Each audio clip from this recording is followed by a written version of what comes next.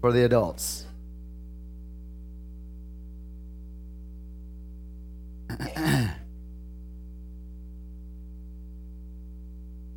All right, if you have that, say praise the Lord. Praise the Lord. Revelation chapter 10, beginning with verse 1. We come to the seventh trumpet. Revelation chapter 8 and 9 we covered last week. We covered 6 trumpets. And now the seventh trumpet. Revelation 10:1, I saw another mighty angel come down from heaven clothed with a cloud, and a rainbow was upon his head, and his face was as it were the sun, his feet as pillars of fire. And he had in his hand a little book open, and he set his right foot upon the sea and his left foot on the earth, and cried with a loud voice as when a lion roareth. And when he had cried, 7 thunders uttered their voices. And when the 7 thunders had uttered their voices, I was about to write, and I heard a voice from heaven saying unto me, Seal up those things which the 7 thunders uttered, and write them not. And the angel which I saw stand upon the sea and upon the earth lifted up his hand to heaven, and swear by him that liveth forever and ever, who created heaven and the things that therein are, and the earth and the things that therein are, and the sea and the things which are therein, that there should be time no longer, but are no longer delay, no more delay. But in the days of the voice of the 7th angel, when he shall begin to sound, the mystery of God should be finished, as he hath declared to his servants the prophets. And the voice which I heard from heaven spake unto me again, and said, Go and take the little book which is open in the hand of the angel, which standeth upon the sea and upon the earth. And I went unto the angel, and said unto him, Give me the little book. And he said unto me, Take it, and eat it up, and it shall make thy belly bitter, but it shall be in thy mouth sweet as honey. And I took the little book out of the angel's hand, and ate it up, and it was in my mouth sweet as honey. And as soon as I had eaten it, my belly was bitter. And he said unto me, Thou must prophesy again before many peoples and nations and tongues and kings. Chapter 11, verse 14. The second woe is past. That would be the 6th trumpet. Behold, the third woe cometh quickly. And the 7th angel sounded, and there were great voices in heaven saying, The kingdoms of this world are become the kingdoms of our Lord and of his Christ, and he shall reign forever and ever. And the 24 elders which sat before God on their seats fell upon their faces and worshiped God, saying, We give thee thanks, O Lord God Almighty, which art and wast and art to come, because thou hast taken to thee thy great power and hast reigned. And the nations were angry, and thy wrath is come, and the time of the dead, that they should be judged, and that thou shouldest give reward unto thy servants the prophets, and to the saints, and them that fear thy name, small and great, and shouldest destroy them which destroy the earth. And the temple of God was opened in heaven, and there was seen in his temple the ark of his testament, and there were lightnings and voices and thunderings and an earthquake and great hail. Father God, we just thank you, Lord, for your word today, your awesome spirit. We pray, oh God, that your will would be done in this service today. Help us to understand the 7th trumpet, Lord. In Jesus' name we pray. Amen. You may be seated. The great shofar, the great trumpet, known as the last trumpet in the word of the Lord, is what we're covering today. This event, the sounding of the 7th trumpet, the sounding of the great shofar, the long blast of the trumpet, fulfills the Feast of Trumpets in the Bible. This event is equal to creation of the heavens and the earth. It is equal to the death, burial, and resurrection of Jesus Christ in its significance. It is the second coming of Jesus Christ back to the earth, announced by the seventh trumpet, or the great trumpet. There is in this trumpet some great events that will take place, and let's talk about them today because they are highly significant. Go to Matthew 24, please. When you talk about the great trumpet, you're talking about the shofar, like this. The shofar is bent for a reason, because it speaks of man's need to submit to God. Represents the voice of the Lord, the prophetic voice of the Lord. Announces His coming, announces the day of His wrath, the day of the Lord, the rapture of the church, and many other events. That's why it's so significant. Let's talk about it. Matthew 24, the Bible says in verse 29. If you have that, say praise the Lord. This is what Jesus said. He said in verse 29, immediately after the tribulation of those days shall the sun be darkened, and the moon shall not give her light. After the tribulation of those days. The stars shall fall from heaven, the powers of the heavens shall be shaken. And then shall appear the sign of the Son of Man in heaven. And then shall all the tribes of the earth mourn, when they shall see the Son of Man coming in the clouds of heaven with power and great glory. He shall send His angels with a great sound of a trumpet. There it is, the great shofar, or the great trumpet. It is the seventh trumpet in the book of Revelation.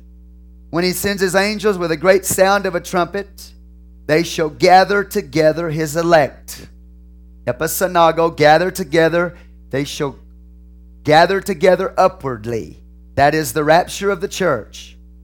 So in this passage we see that after we have the timing here, after the tribulation of those days, the Bible tells us that we have the coming of the Lord, coming in clouds in verse 30, the Son of Man coming in the clouds of heaven with power and great glory. The timing is after the tribulation period. We see His coming. Then He sends His angels with a great sound of a trumpet. That great trumpet, the great shofar is sounded. And when that happens, the Bible says that's when He gathers His elect. That's the rapture. It is post-tribulational according to the Word of God. That's when the gathering takes place. From the four winds, from one end of heaven to the other. Right? Jesus talked about that great trumpet in Matthew 24. The prophet Isaiah. Go to Isaiah 27. And this prophet talked about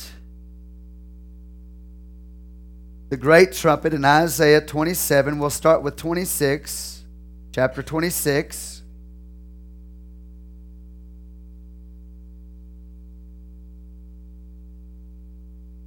Amen.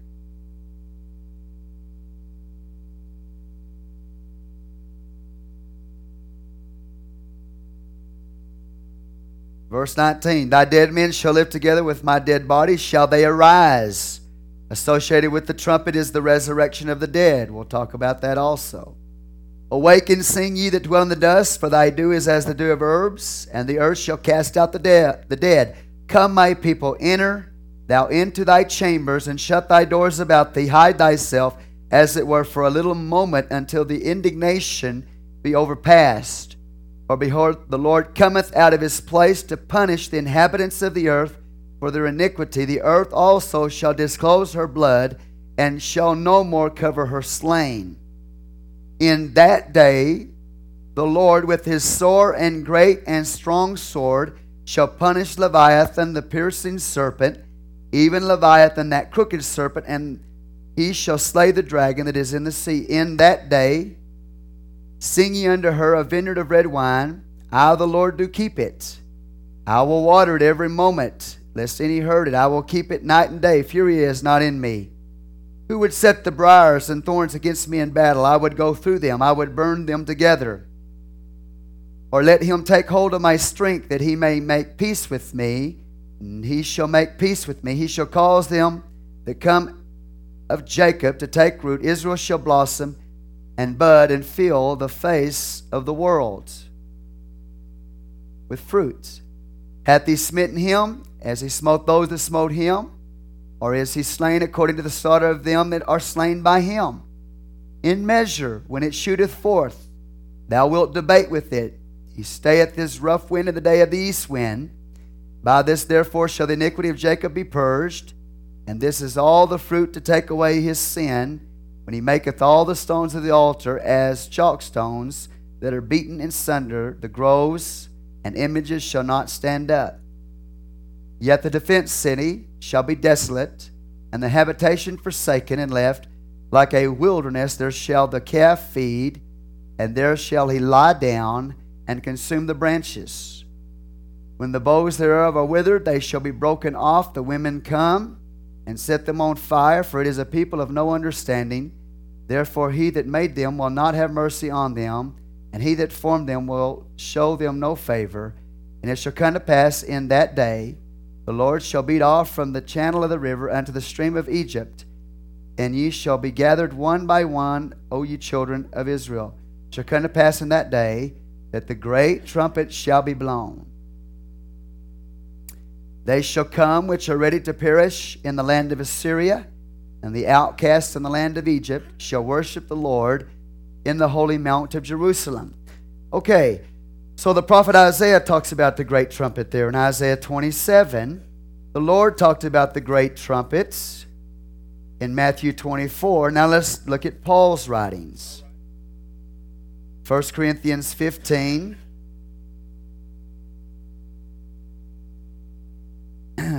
Beginning with verse 51. 1 Corinthians 15:51. Behold, I show you a mystery. We shall not all sleep, but we shall all be changed in a moment, in the twinkling of an eye. When? At the last trump. For the trumpet shall sound, and the dead shall be raised incorruptible, and we shall be changed. For this corruptible must put on incorruption, and this mortal must put on immortality. So when this corruptible shall have put on incorruption, and this mortal shall have put on immortality, then shall be brought to pass the saying that is written, Death is swallowed up in victory. O death, where is thy sting? O grave, where is thy victory?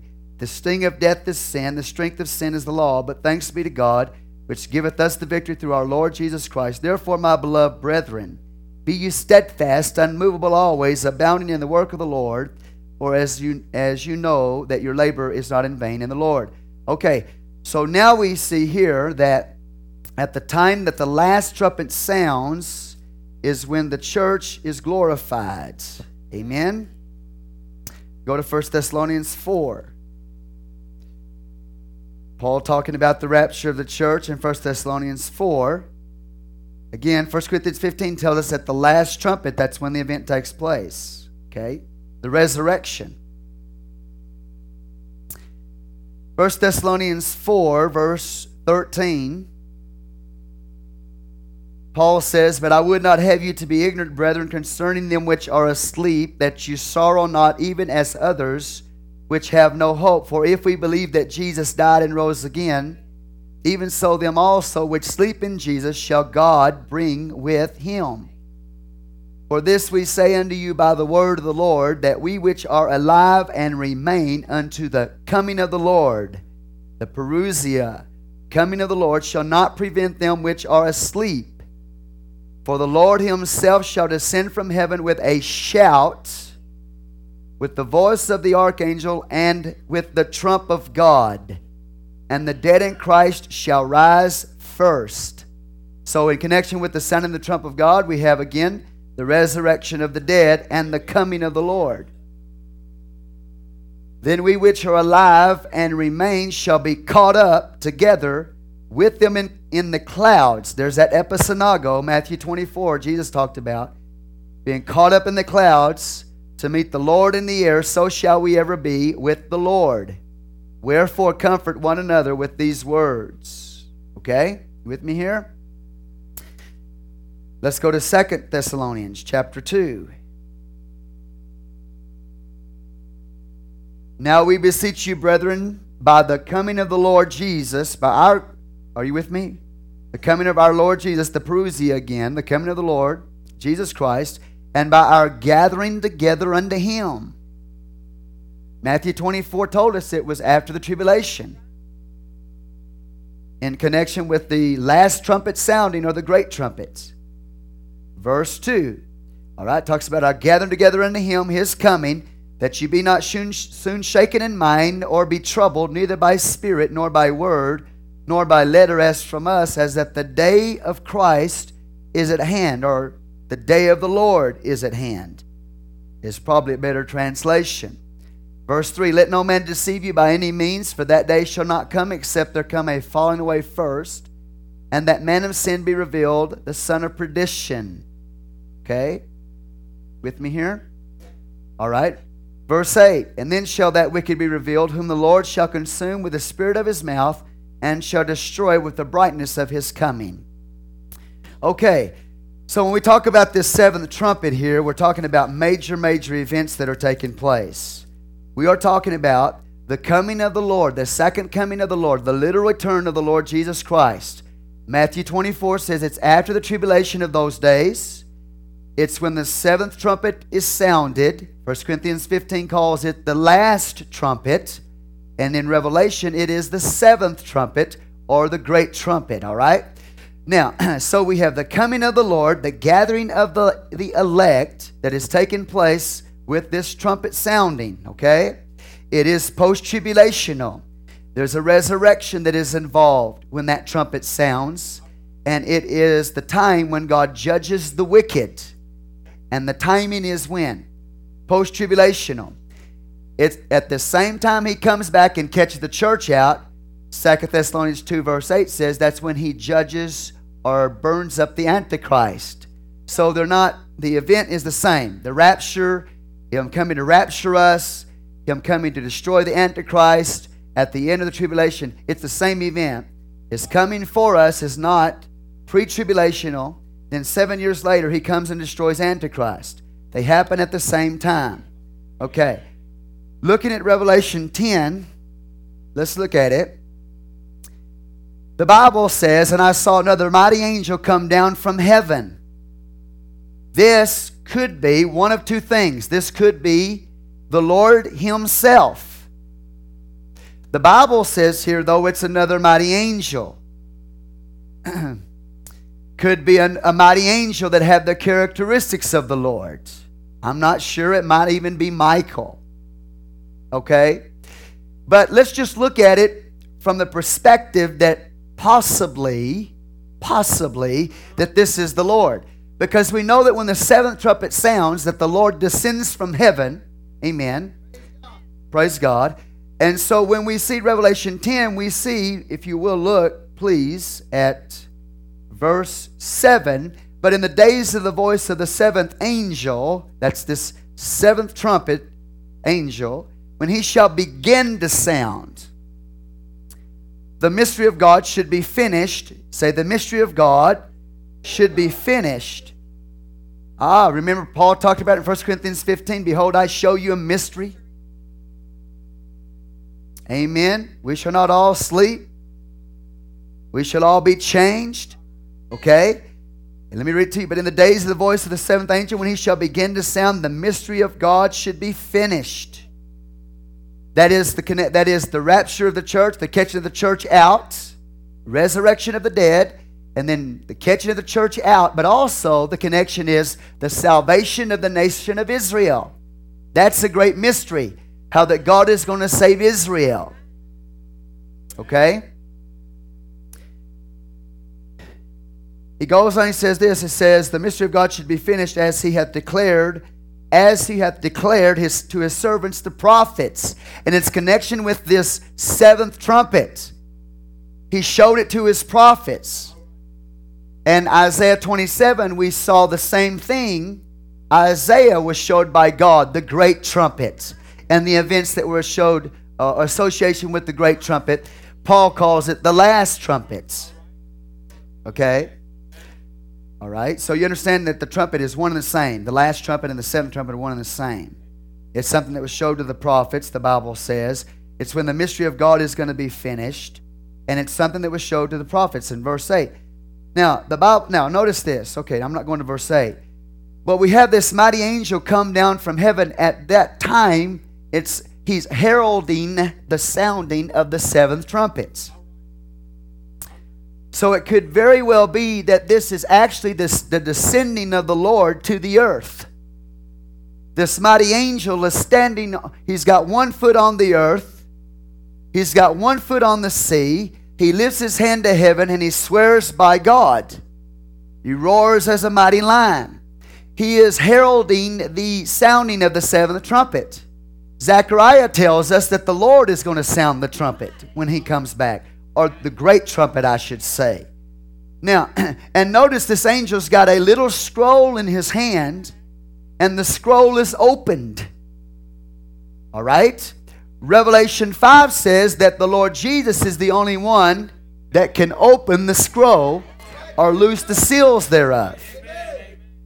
So this mighty angel that's got 1 foot on the sea, 1 foot on the earth, his hand raised to heaven, crying with a loud voice as when a lion roars, with that little scroll open in his hands. The Bible says he's got a rainbow for a hat. He's got a rainbow hat. Well, that takes you back to Revelation chapter 4 where you see a rainbow round about the throne. And there's one sitting on the throne, and it's the Lord Jesus Christ. So the rainbow again connects you to the Lord Jesus Christ. Bible says he's clothed with a cloud. Matthew 24 says when he comes back, he's coming back with clouds.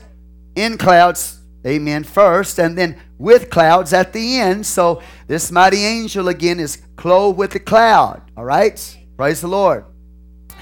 Some other characteristics of this mighty angel, the Bible says, his face was as it were the sun, and his feet as pillars of fire.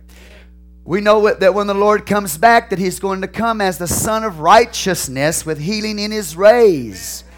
So this angel, his face looks like the sun shining in its strength. It says his feet are like pillars of fire.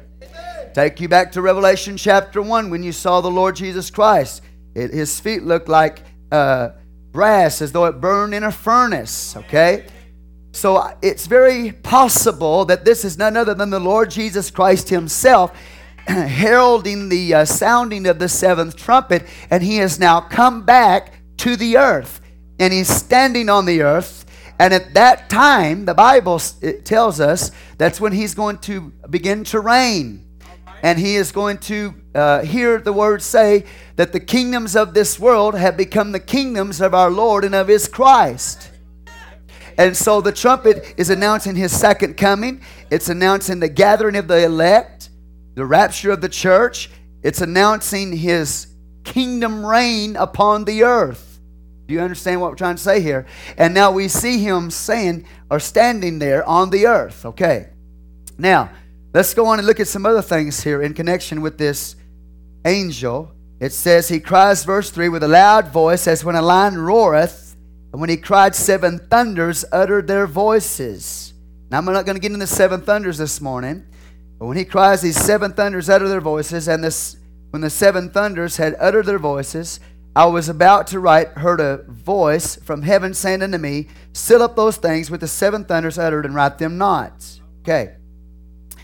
Now let me explain to you, if I can kind of gather myself here and try to, determine exactly where we're going to go here, all right, with all of this. Because there's so many events that are happening here. I pray that you're with me up to this point. When you look at these 6 trumpets that preceded the 7th trumpet in Revelation chapter 8 and 9, they are basically covering the last year of the tribulation period. when this seventh trumpet sounds, it is post-tribulational according to Matthew 24, 29 through 31. Jesus said that trumpet, that great trumpet sounds after the tribulation. So when this seventh trumpet sounds, then you are now at the end of the tribulation period. Okay, are you with me up to this point? All right? The Lord, I believe, standing here on the earth and on the sea. Now, the scripture says this, okay. Verse 6, He swear by him that liveth forever. Verse 5, and the angel which I saw stand upon the sea, upon the earth, lifted up his hand to heaven, and swear by him that liveth forever and ever. That's another interesting thing. The Bible tells us in Hebrews that God, because He could swear by no one else, no greater than Himself, He swore by Himself. Okay? So to me, we have God here in human form swearing. Okay? You with me? Let me give you the verse again. He swear by him that liveth forever and ever. God, who created heaven, the things that are therein, the earth, the things that therein are, and the sea and the things which are therein, that there should be time no longer, or no more delay. But in the days of the voice of the seventh angel, when he shall begin to sound, the mystery of God should be finished. Say finished. Again, 1 Corinthians 15 links you to what this mystery is. It's when the church is translated, resurrection takes place, and then the people who are alive remain get a glorified body. Okay? Romans 11 talks about a mystery of Israel being saved. So what you have here is the Lord is going to save Israel at the end of the tribulation period. He's going to rapture the church out at this point. These are mysteries. The spiritual kingdom of God is going to be finished, and it's going to move into the physical kingdom of God, the earthly reign of the Lord. So that this trumpet is also announcing that He's about to reign upon the earth in the 1,000-year kingdom age. All right? Now, let's keep reading a little bit. The Bible says, when He shall begin to sound, it says, the mystery of God should be finished as He hath declared it to His servants, the prophets. This was something that was already revealed in the past. And the voice which I heard from heaven spake unto me again and said, Go and take up the little book which is open in the hand of the angel, which standeth upon the sea and upon the earth. And I went up unto the angel and said unto him, Give me the little book. Now remember, this is post-tribulational. All of these events right here are at the end of the tribulation period or thereafter. You need to keep that in mind. Because the scroll that's in the hand of the angel, it is either the same scroll of Revelation chapter 5 that was unsealed when the seals were opened up, or it's a totally different scroll altogether that is showing you the events that will happen after the tribulation period. I believe personally that it's the same scroll of Revelation 5 that Jesus opened up, those 7 seals, okay? Because the 7th seal has the 7 trumpets in it. And then the seventh trumpet that we're talking about that announces His coming, the rapture of the church, the destruction of the Antichrist, that announces His kingdom being established upon the earth, amen, also brings in the 7 bowls of wrath when it sounds. So I believe that this scroll is the same scroll, but now it's opened because the seals have been loosed.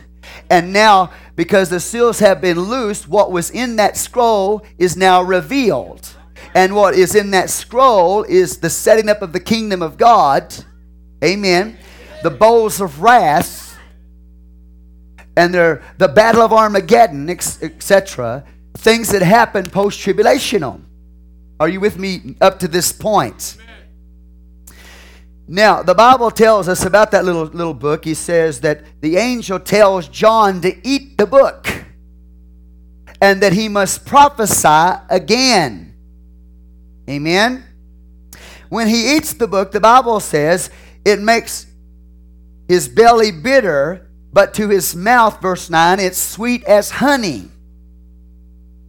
Now, what makes it sweet is that we have the redemption of the people of God, the salvation of Israel, the setting up of God's earthly kingdom, which we've been praying for and has been prayed for years, thy kingdom come. That's what makes it sweet, because his kingdom is about to be set up. What makes it bitter is the bowls of wrath that are going to be poured out upon the wicked. That's what makes the book bitter. All right? So, depending on who you are and your condition with God is going to determine whether or not it's bitter or sweet for you. If you're right with the Lord, okay, at the sound of the seventh trumpet, it's an exciting time. It's a time of redemption. It's a time of salvation. It's the year of the redeemed of the Lord. It's the year of recompense. Okay, you with me here? But if you're not right with God, then it's the fiery judgment and wrath and day of the Lord type manifestation upon the wicked. And that's going to be very, very bitter. Okay, are you with me here? Because when this seventh trumpet sounds, associated with the coming of the Lord, the rapture of the church, and the announcing of his kingdom, you've got these bowls of wrath that are going to be poured out on the earth, followed by, in succession, the battle of Armageddon, when he comes and judges the nations in his wrath. Okay? And that's what makes the book so bitter, and it's post-tribulational. Now go with me, hallelujah, I'm starting to feel my way in this. In Daniel chapter 12, we're going to show you this post-tribulational time frame. Daniel chapter 12, God gives us something very interesting to look at. And we'll flow into something in just a moment about the two witnesses in connection to the sounding of this trumpet. Because they give you a time frame, the prophecy of the two witnesses for 1,260 days. Daniel 12, let's go there. I'm trying to make this simple enough that we can all understand it. So God help me this morning to bring this to you. Okay, all right. Are you all with me here at this point? Daniel 12.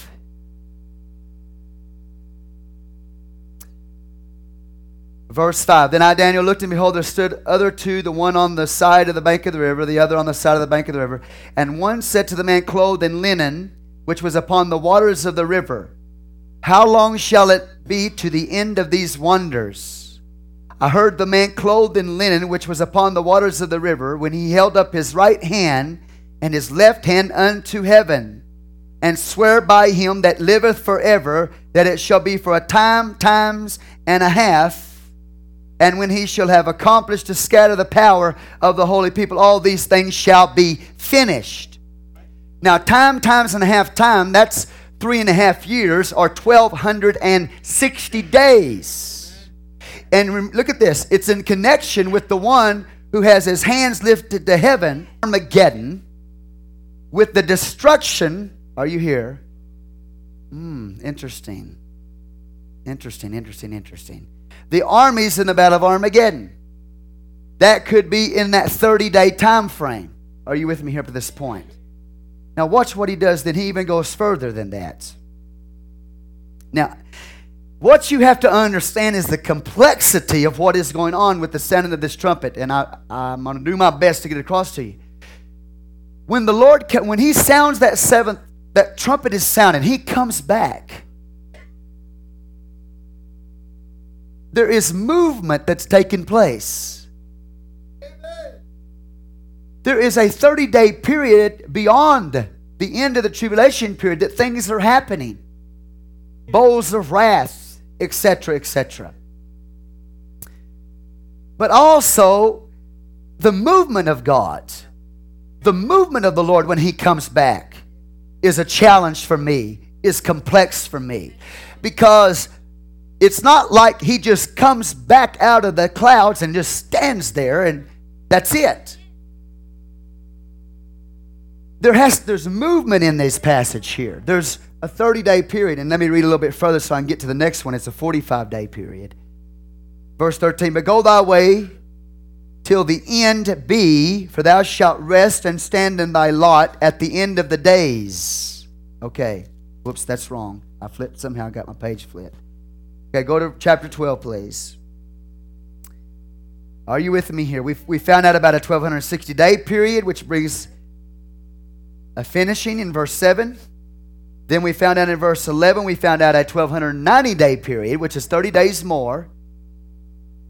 From the time the abomination of desolate is set up, and okay, we have 30 days added to it. Blessed is he that waiteth and cometh to the 1,305 and 30 days. So now we got another 45 days added to that.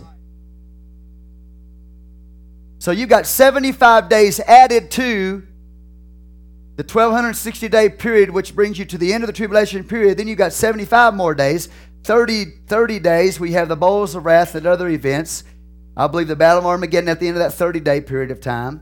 And then another 45 days where you have the restoration of Zion, the restoration of the nation of Israel. There's a lot of things that are going on, all right? And then following that 75-day period, or the 30 plus the 45, then you have the setting up of the kingdom of God. Now, let me just give you bits and pieces. We got the whole book of Revelation to finish here to bring in the details. I'm going to try to give you a skeleton here and flesh it out as we go. Okay? You understand? So in that 30-day period beyond the tribulation period, there is a pouring out of the bowls of wrath. There is a reclaiming that is taking place. I like the way that Van Kampen, I believe is his name, he wrote a book called The Sign. The way that he terms this 30-day period, he calls it a reclaiming period. We have bowls of wrath poured out, etc., the day of the Lord. There is a reclaiming, there is the salvation ultimately of Israel, the rapture of the church. And then he talks about the 45-day period. After that, he calls it a restoration period. And then he points out, he believes that after that 45-day period, then you have the setting up of the kingdom of God. The book is called The Sign. You might want to get the book. You might want to study it. It's very good as far as chronology goes.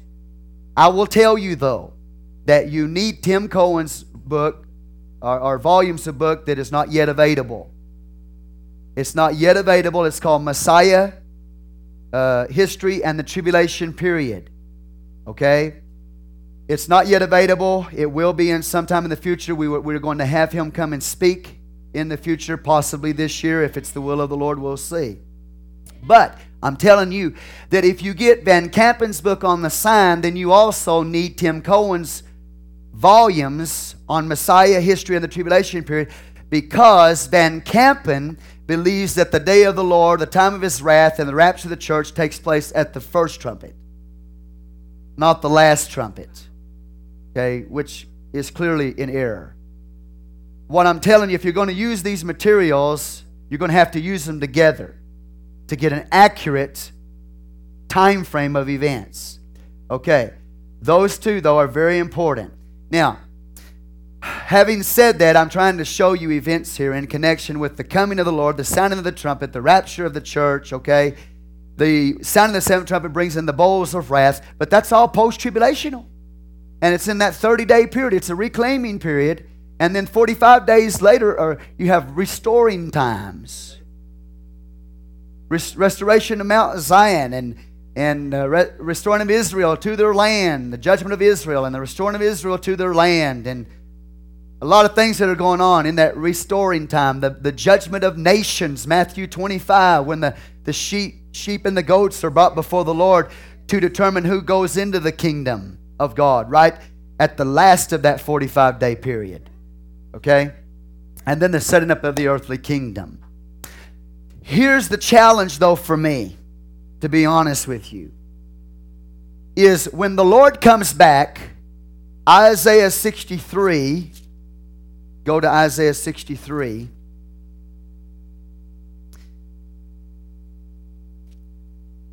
Isaiah 63, it talks about the way the Lord moves, His movement. It's not as if He just blows the horn, sounds, and I'm talking about symbolism here, sounds the trumpet, the great trumpet, and comes back and stands here and, that's it. The Bible teaches movement when He comes back. More than one battle than just the battle of Armageddon. That's the challenge for me. A lot of battles associated with His coming. Let me just throw this out to you. Hopefully we can flesh it out. I don't know. I may not be qualified, but I'm going to try. That in the middle of the tribulation, you have the Jerusalem campaign when the armies of the Antichrist, possibly the armies of Babylon, go against Jerusalem in the midpoint. Just before the day of the Lord comes at the end of the tribulation period, Joel chapter 3 talks about, and Zechariah chapter 12 talks about, another war that takes place in the valley of Jehoshaphat. But it is prior to the day of the Lord. It is in connection with the seven-year tribulation period, at the end of the 7-year tribulation period, prior to the day of the Lord, which is post-tribulation, or the day of the Lord is post-trib. But the war of Jehoshaphat takes place, okay? And evidently, according to the Word of God, you have the armies that are around Israel attacking Israel at that time, and the people of Judah rising up and fighting and rebelling against these armies that are coming against them. It's called, they are brought into the valley of Jehoshaphat prior to the day of the Lord. Then you've got another battle called the Battle of Armageddon, which is after the tribulation period, and it's in connection with the day of the Lord. So the Jehoshaphat war and the Battle of Armageddon war are not the same. The Battle of Armageddon war is when the kings of the east and all the nations of the world go up against Israel to fight them. The Jehoshaphat war, though, is prior to the day of the Lord, and it's when the local nations are coming against Israel and Judah's fighting against them. Now, when the Lord comes back, okay, at His actual second coming, there is movement that's going on here, all right? Isaiah 63. What I'm trying to show you is that He's not, when we read about in Revelation chapter 10, standing there, it gives me the understanding, it seems, that He is there already in Jerusalem. He just descended from heaven, and He's standing on the Mount of Olives there in Jerusalem. Or some other mountain, possibly Mount Zion. But Isaiah 63 tells me that when He comes, He starts in Basra, or Edom, modern-day Jordan, possibly where the Jewish people have run, Jewish believers have run to a place of shelter called Petra, and they are in hiding there. And in Revelation 12, we see the woman in the wilderness, and in Isaiah 63, we see the Lord coming back, and He starts in Edom or Basra, probably gathers those people that are in the wilderness. They're the woman that's in the wilderness, and takes with Him, hallelujah, and the whole time He's pouring out His wrath and His judgment as He's moving. He's gathering up His elect, and He's making His way to Jerusalem. See, I hope you understand what I'm trying to get across to you here. See, I think that sometimes we have this concept that when He comes, He blows the trumpet and boom, He comes straight down to Jerusalem. But that's not what the Bible says. So there has to be time for Him to be moving from Basra or Edom all the way to Jerusalem. And that's where that 30-day period of time comes in. Okay? Now listen very carefully. This is very important for us. All right. Isaiah 63, verse 1. Who is this that cometh from Edom? Modern day Jordan. With dyed garments from Basra. That is glorious in his apparel. He's got a glorious apparel on. Or he appears as one who has glorious apparel. I say he's got glorious apparel on. I mean, anyway, he's glorified. And he's traveling in the greatness of his strength. He's traveling. But where is he seen coming from? Not Jerusalem, but from the wilderness, from Basra, from Edom, from Jordan. He's traveling in the greatness of his strength. I that speak in righteousness, mighty to save. Who is that? That's the Savior. And the question is asked, wherefore art thou red? Why are you red in thine apparel? And thy garments like him that treadeth the wine fat. Are you with me? Like somebody that's been in the winepress of the wrath of God Almighty. He said, I have trodden the winepress alone, and of the people there was none with me. For I will tread them in my anger and trample them in my fury, and their blood shall be sprinkled upon my garments. I will stain all my raiment, for the day of vengeance is in my heart, and the year of my redeemed is come. So we see him coming back there in Basra or Eden. He's moving in wrath. And I believe at that time that's when he gathers, hallelujah. He's gathering, I believe, the 144,000. He's gathering those Jews, those believers that have fled out of Jerusalem over into the wilderness, over into Petra. Amen. He's gathering them up. He's bringing them. Isaiah 27 talks about even Jews that were in Egypt and Assyria. I read it to you in Isaiah 27, that he's even going to gather them up and take them. So there's movement, there's battles that are taking place that are not even in connection. And I say not in connection, but they're not the Battle of Armageddon. They're before he even gets there. Do you understand? Okay. Let's go over here to Isaiah then again. I know you're confused, but that's prophecy for you. Now, chapter 11, the Bible tells us, and I'm not going to read all of this right now. It talks about these two witnesses. Verse 3, chapter 11, verse 3. And I will give power unto my two witnesses. They shall prophesy 1,260 days. There's that 1,260-day period again. God says they're going to have power to preach for the last 3.5 years of the tribulation period. Remember that? Back in Daniel chapter 12, that 1,260-day period. All right? What happens at the end of that 1,260-day period? Well, we have the coming of the Lord, the sounding of the trumpets. Okay? Glorification of the people of God. But we see the Lord coming from Basra, moving towards Jerusalem in Isaiah 63. Oh, interesting.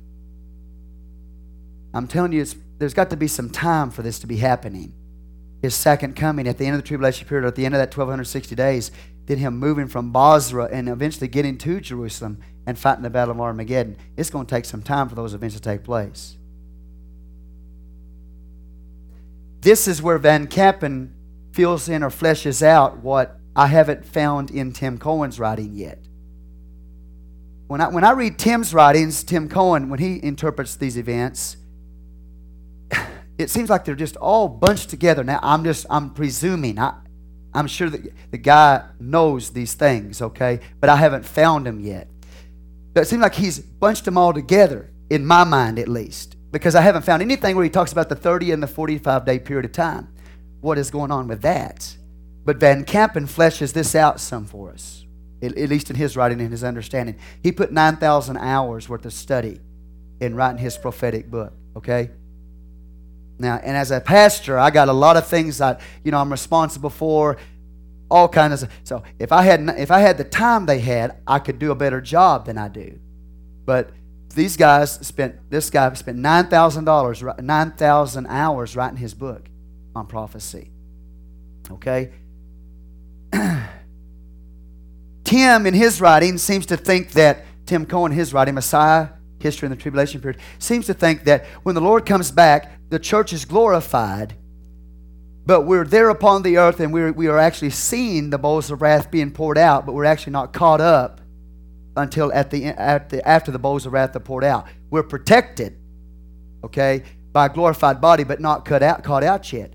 I asked him, I said, well, when does the judgment seat of Christ take place? When do you get a reward? Are you with me here? I'm going to show you something very interesting. Well, he started telling me, well, that could be way off into the future. That could be in eternal things when that reward takes place. But see, for me, I've got to see more clearly the time frame of that. Maybe I can help us see that today, all right? The movement here, all right? The movement here. I'm trying to show you that it's not all bunched up right there, that there has to be movement here. There has to be God moving from Basra and not even getting to Jerusalem yet and gathering, certain peoples up as he goes. There are campaigns, midpoint, Jerusalem campaign of battle, and there's Jehoshaphat prior to the day of the Lord, and the battle of Armageddon is after the day of the Lord. And so that 30-day, 45-day period is very important, I believe. When you have a lot of things going on, a lot more wars are going on than just the battle of Armageddon. Okay? These two witnesses are going to be able to prophesy for 3.5 years. The last 3.5 years of the tribulation period. Amen. That's what it clearly says in verse 3. These are the two olive trees and the two candlesticks standing before the God of the earth. And if any man will hurt them, fire proceedeth out of their mouth and devoureth their enemies. If any man will hurt them, he must in this manner be killed. Okay, and it talks about what they're able to do, right? Verse 7. When they shall have finished their testimony, the beast that is sitting out of the bottomless pit shall make war against them and shall overcome them and kill them. When? At the end of the 1260-day period. Or they're going to prophesy for 3.5 years, then be killed, which means they're going to be dead at the end of the tribulation period. Right at the end of the tribulation period, they'll be dead. And they're going to be in the streets. Their body's going to be in the streets for 3.5 days. That is post-tribulational, evidently, until I get some more understanding of it. But at this point, the way I see it, if they prophesy 1260 days, that means they're going to be dead for 3.5 years in the streets. That takes you 3.5 literal days beyond the tribulation period that those two witnesses are going to be seen in the streets. Okay? So that puts you in the time frame of that 30-day period, beyond the tribulation period. Okay, watch this. The Bible says in verse 8, it says they're going to lie in the street of the city, which spiritually calls Sodom and Egypt, where also our Lord was crucified. He calls here Jerusalem, Sodom, and Egypt. They have the characteristics. Yeah, heavy. Verse 9, and they of the people and the kindreds and the tongues and nations shall see their dead bodies 3 days and a half, and shall not suffer their dead bodies to be put in the graves. They that dwell upon the earth shall rejoice over them and make merry, and shall send gifts one to another, because these two prophets tormented them that dwelt on the earth. And after 3 days and a half, the Spirit of life from God entered into them, and they stood upon their feet, and great fear fell upon them which saw them. And they heard a great voice from heaven saying unto them, Come up hither. And they ascended up to heaven in a cloud, and their enemies beheld them. Same hour there's a great earthquake. Okay, and we're not getting into that. But at that point, the second woe is past. Behold, third woe cometh, and the seventh angel sounded. There we go. The seventh angel sounded. Interesting. So is it that right there, you got 1260 days that they died for 3.5 days? They're in the streets, and then the seventh trumpet sounds? Are we already at the end of the tribulation period? Seventh angel sounds the trumpet, and then you have 3.5 more days, and the prophets are in the streets. I don't know. I'm just laying this out for you. Try to figure it out. Now watch this. Seventh angel sounded. There was great voices in heaven. When the seventh angel sounded, there's great voices in heaven. The kingdom. Now watch what happens. The announcement of the kingdom. But just because the Lord has come at the sounding of the seventh trumpet doesn't mean at that right there at that moment the kingdom is set up. You understand? It says that the kingdom of this world are literally will become the kingdoms of our Lord and of His Christ, and He shall reign forever and ever. Okay? And the 24 elders which sat before God on their seats fell upon their faces and worshiped God, saying, We give Thee thanks, O Lord God Almighty, which art, was, and art to come, because Thou hast taken to Thy great power and hast reigned. Announcing His kingship, His kingdom. And verse 18. Now what happens when He comes? And the nations were angry, and Thy wrath is come. So the response of the coming of the Lord by the nations is that they're angry at His coming.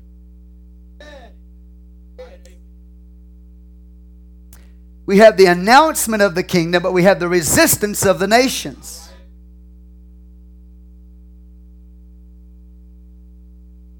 All right? It says they're angry. Because I say and the nations were angry. Thy wrath is come. Day of the Lord. That's where the bowls of wrath are going to be poured out. And the time of the dead that they should be judged. Watch this. That's the resurrection right there. Okay. And that thou shouldest give reward unto thy servants the prophets and to the saints. Bema seat. Reward. But how do you put it all together? How do you take all these pieces and how do you put it on a timetable, on a time frame? With his movement from Bozrah, gathering the saints out of Bozrah, taking them, eventually going into Jerusalem. Battle of Armageddon going to be fought. Bowls of wrath being poured out. 2 witnesses caught up. 144,000 seen with the Lord. Revelation 14, standing on Mount Zion with the Lord. When did he gather them? You understand what I'm trying to show you here? Rapture and resurrection and rapture of the church. Catch away the church. Then when do they get rewarded?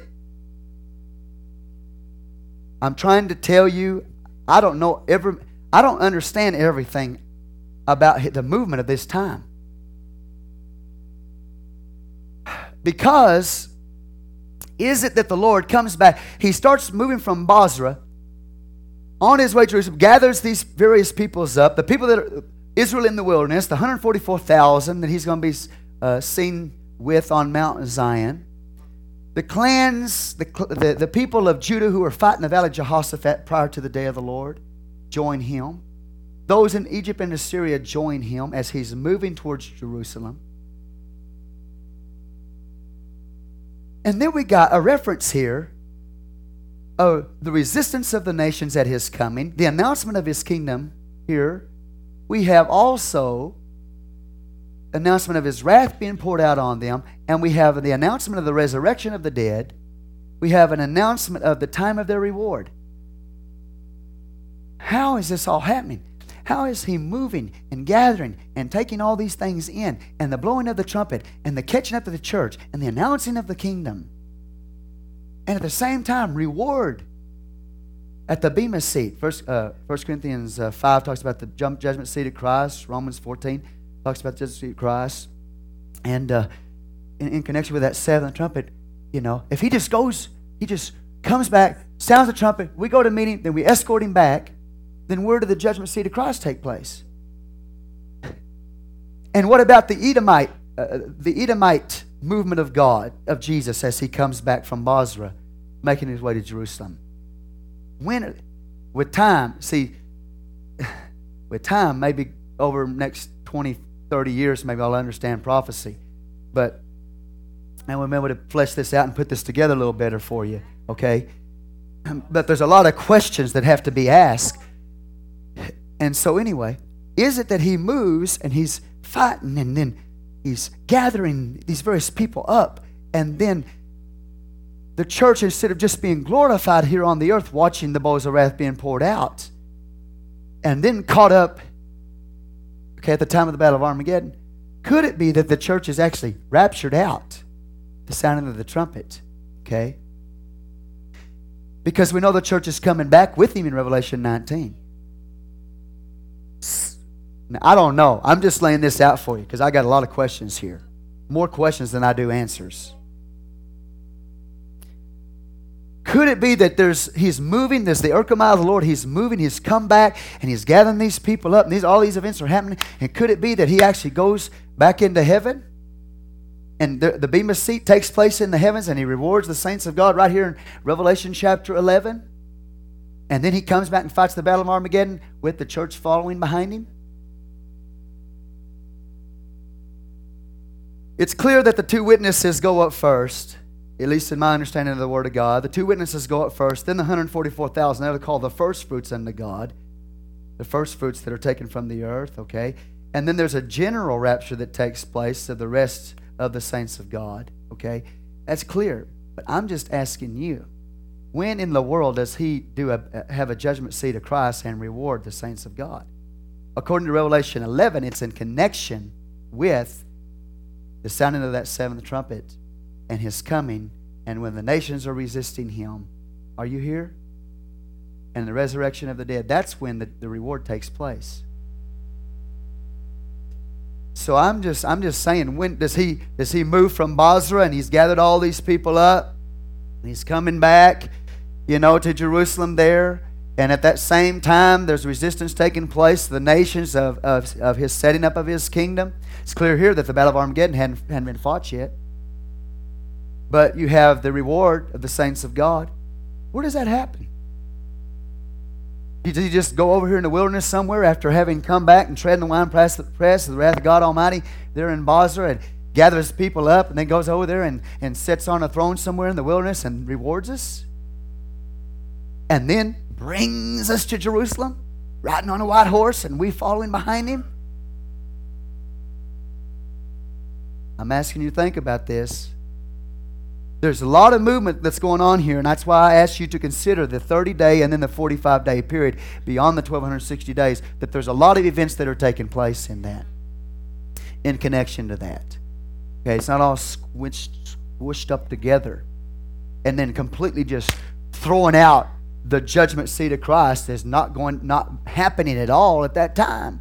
It's just some future eternal event. Now, when Tim Cohen comes here, you can ask him all these heavy questions. And I'm sure that guy, he's got it all figured out. Okay? I have never asked him a question that he did not have it completely nailed down. Maybe someday. Praise the Lord, but I'm being serious here. And so I've just got questions because there's so much movement that's going on. And battles and everything. In connection with the coming of the Lord and, the catching of the church out and the rewarding of the people of God and the resurrection of the dead and the bowls of wrath are in connection with the seventh trumpet, and, all those things are happening. There has to be that 30-day, 45-day period beyond the tribulation period when all this stuff is being reclaimed and restored and reward and all of that going on. Okay? When the bowls of wrath are poured out and that great earthquake takes place, when the seventh bowl is poured out, when we get there, we'll talk about it. Jerusalem's going to be devastated.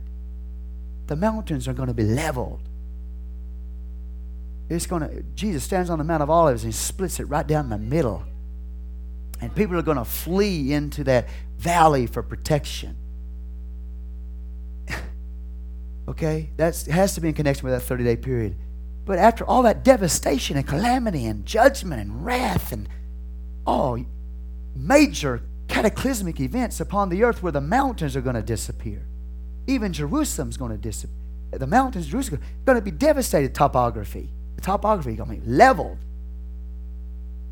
There has to be a time when God, Isaiah 2 talks about there's going to be, Mount Zion's going to be high. High. The prophets talk about the raising of Mount Zion.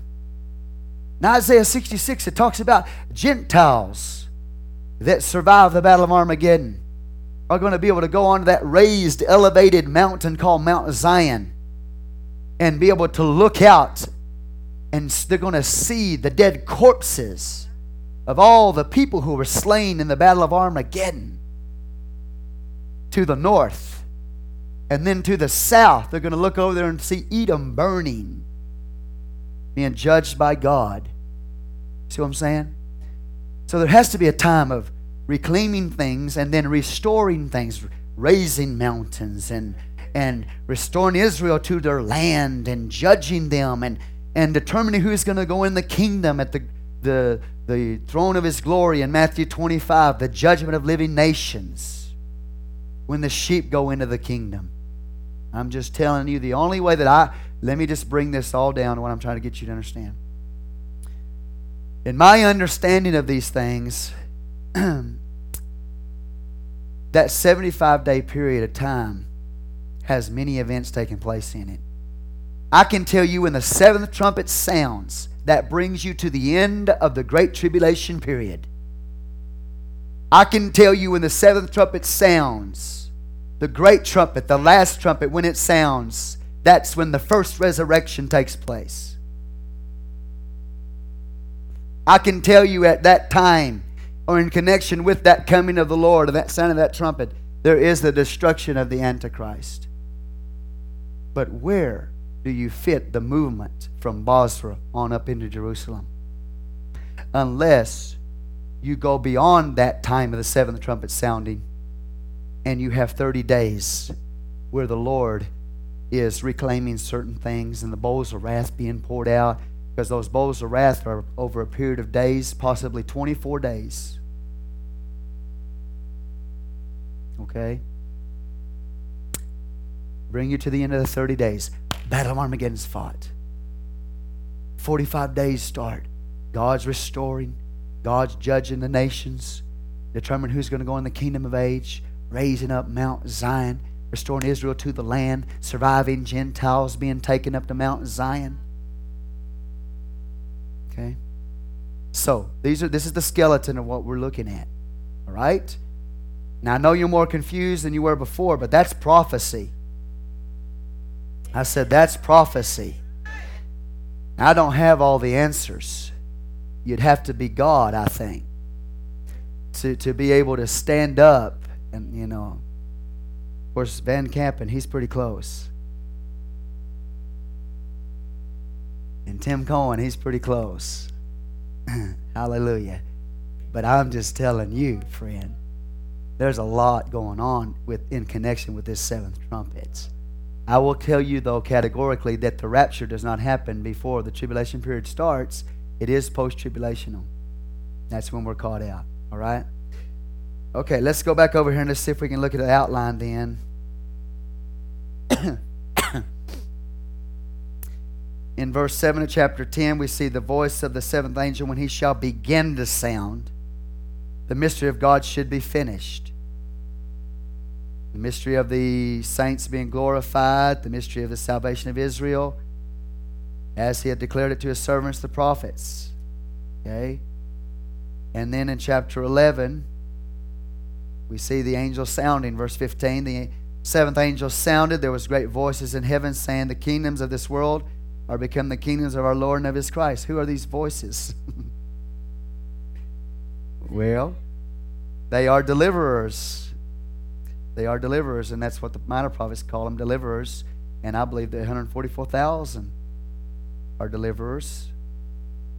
So they're saying the kings of this world are become the kings of our Lord and of his Christ, and he shall reign forever and ever. And the 24 elders, sat before God on their seats, fell upon their faces, and worshiped God, saying, we give thee thanks, O Lord God Almighty, which art, was, and art to as thou hast taken to thee by thy great power, and hast reigned.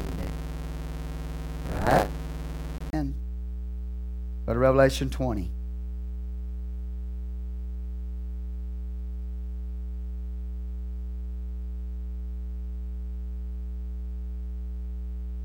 Verse 1, I saw an angel come down from heaven, having the key of the bottomless pit, a great chain in his hand. He laid hold on the dragon, that old serpent, which is the devil, Satan, bound him 1,000 years. So we're going to have Satan bound at some point before the 1,000-year kingdom age. Cast him into a bottomless pit, shut him up, set a seal upon him, that he should deceive the nations no more, till the 1,000 years should be fulfilled. And after that he must be loosed a little season. I saw thrones, and they sat upon them, and judgment was given unto them. I saw the souls of them that were beheaded for the witness of Jesus, for the word of God, and which had not worshipped the beast, neither his image, neither had received his mark upon their foreheads or in their hands, and they lived and reigned with Christ 1,000 years. Had to be resurrected. They're sitting on thrones. Had to be rewarded. Sitting on thrones. They're going to reign with him 1,000 years. That's the kingdom age. But the rest of the dead live not again until the 1,000 years were finished. This is the first resurrection. First resurrection is in connection with the seventh trumpet. Amen? You got thrones set up. You got, hallelujah. Are y'all seeing what I'm seeing here? Blessed and holy is he that hath part in the first resurrection. On such second death hath no power, but they shall be priests of God and of Christ, and shall reign with him 1,000 years. 1,000 years are expired. Satan shall be loosed out of his prison. But at the end of the kingdom age, that 7th millennium, you've still got some more things that are happening. And no doubt another resurrection taking place. And that's probably when Old Testament saints like Job are resurrected. Okay, so anyway, when y'all get it all figured out and you got it all on your little chart, you come in and come and say, here, Pastor, here it is. See, I know what you were hoping. You were hoping I would just nail it down for you today and, bring the chart and put it all out there for you, and just give it to you and say, here it is. But I've given you some skeleton to think about, I think, and give you more questions than probably answers. But there's a lot going on in connection with the 7th trumpet, and I'm excited about the 7th trumpet because really, as far as events in history go, biblical events, it is in the same degree or level of importance as the creation of the world, as the first coming of the Lord, death, burial, and resurrection of Jesus Christ, the sounding of the 7th trumpet, and the events that follow that 75-day period, and then the kingdom age being set up. Those events right there are equal to, if not greater than, all the rest of the events. It is amazing. It is amazing. Hallelujah. And the challenge is, for me, is really at this point, for many of us, I should be going over there and I should be saying, here's the tribulation period. It's 7 years long. I should be saying, this is called Daniel's 70th week. I should be saying very basic things. I should be laying basic things out to you. But we're getting into one of the most important events that the prophets talked about. And I'm talking about the prophets. I'm talking about major and minor prophets talking about this event. And it just addressed, really to me, briefly in Revelation 10 and 11. So brief. You try to flesh that out with the rest of the prophets. You try to take everything they said as far as events in the last days and try to fit them into a time frame. That's the challenge. And that's why I'm telling you, it's not only just a great shofar at the end of the great tribulation. It's a great, great complexity, and it's a great mystery that shall be finished. And so, hallelujah. I'm going to tell you this one thing. If the tribulation period begins tomorrow, okay, then you got 7 years to watch it all come about. You got 7 years to take your little Bible and say, there it is. Amen? It's going to be a lot easier when the people are in it to see it than it is for us, because we're trying to interpret future events and put them on a timeline and a time frame, and it's a challenge. Hallelujah. But when the 7-year tribulation period begins and you get in the middle point, you'll know exactly what to look for. When you get at the end of it, you'll know exactly what to look for. And when that 7th trumpet sounds, if you're not caught out immediately, if you're still here and you see the bowls of wrath, and you're protected just because you've got an incorruptible body, I'm just asking you, when do you get your reward?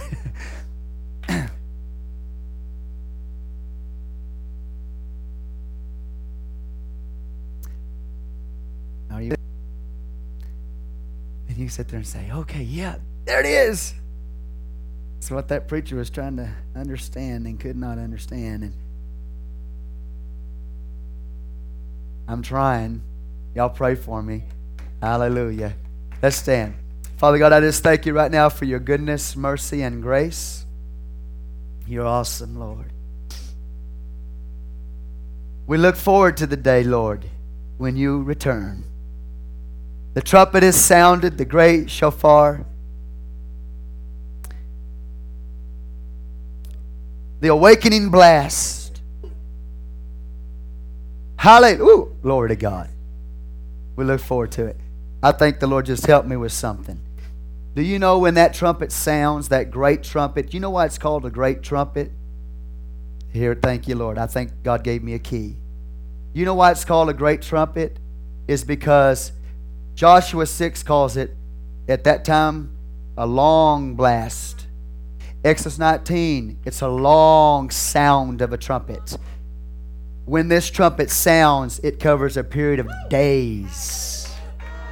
That's the key that unlocks it. Right there. It's not like he blows the trumpet. It takes days for that trumpet to sound. It's a long blast of a trumpet, and that's why so many events can be taking place, because it's not a one-day trumpet. It's many-day trumpet. That's the key that unlocks it right there. All right? You got it. Lord bless you. I'll see you tonight. You are dismissed in Jesus' name.